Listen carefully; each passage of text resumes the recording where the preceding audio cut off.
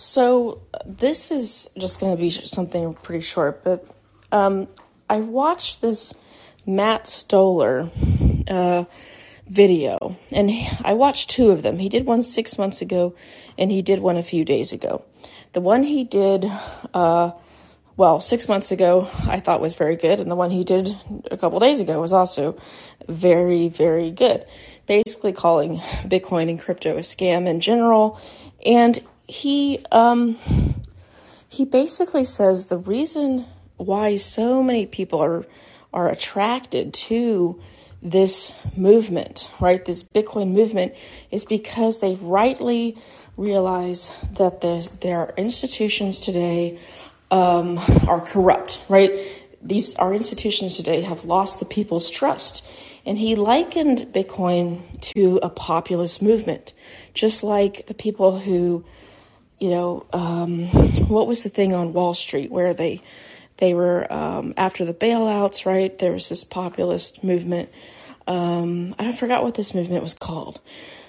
But Bitcoin was born out of this financial crisis of 2008 and the negative reaction to the bailouts that bailed out Wall Street. Well, I've made this point before too, is that I see a lot of mainstream Republican pundits, Darren Beatty to some degree, or Ben Shapiro or Jordan Peterson as of late, all coming out in favor of Bitcoin.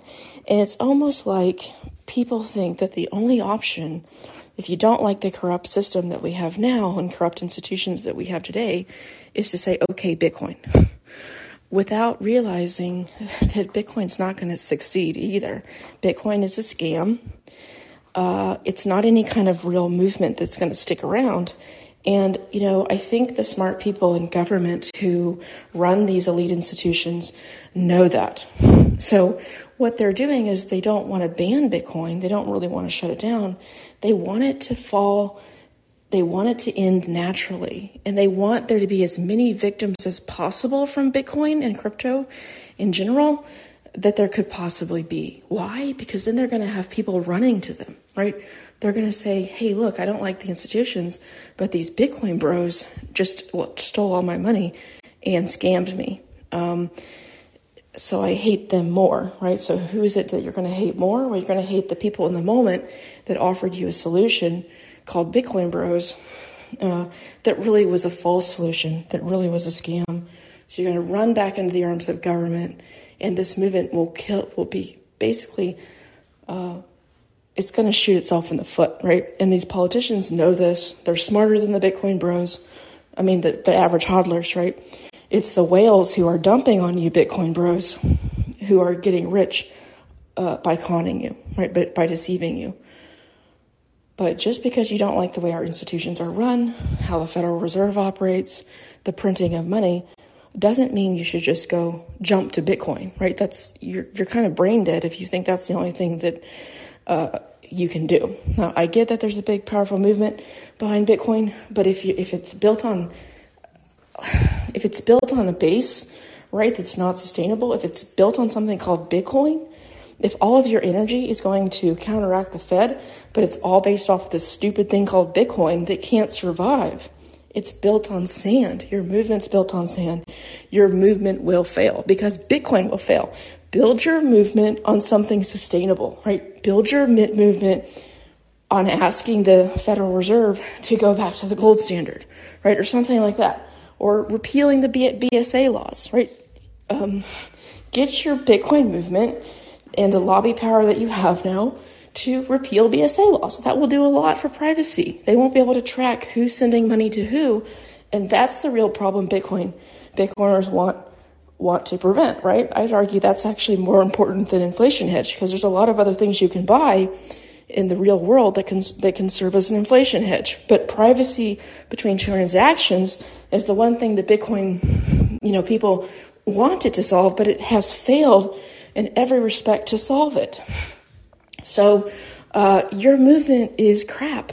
But just because someone is against Bitcoin, right, they like to call these people no-coiners, doesn't mean that these people who are against Bitcoin like the current institutions. We don't, or most of us don't. But that doesn't mean just because you don't like the Fed printing money that the answer is Bitcoin. In my opinion, that's really low IQ thinking, in my opinion, and you're being conned. Part of it's low IQ, part of it, yes, people are being defrauded into getting into Bitcoin. But you really need to be smarter than that. You really need to think harder about this choice. And I partly blame all these celebrities like a Jordan Peterson type guy who's popular and who jumped into Bitcoin kind of late, and who are basically standing for this idea that if you're against these institutions, you should support Bitcoin.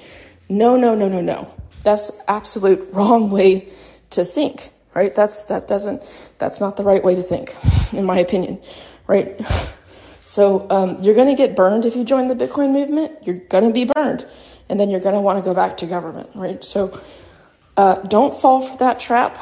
I hope that people don't fall for that, but I don't really have a lot of confidence in people's ability to steer clear of these Bitcoin charlatans. And they really, really are fraudulent people. Most of them deserve to be in jail if they're out there telling lies about Bitcoin. That's my opinion. They're committing fraud. They should be in jail.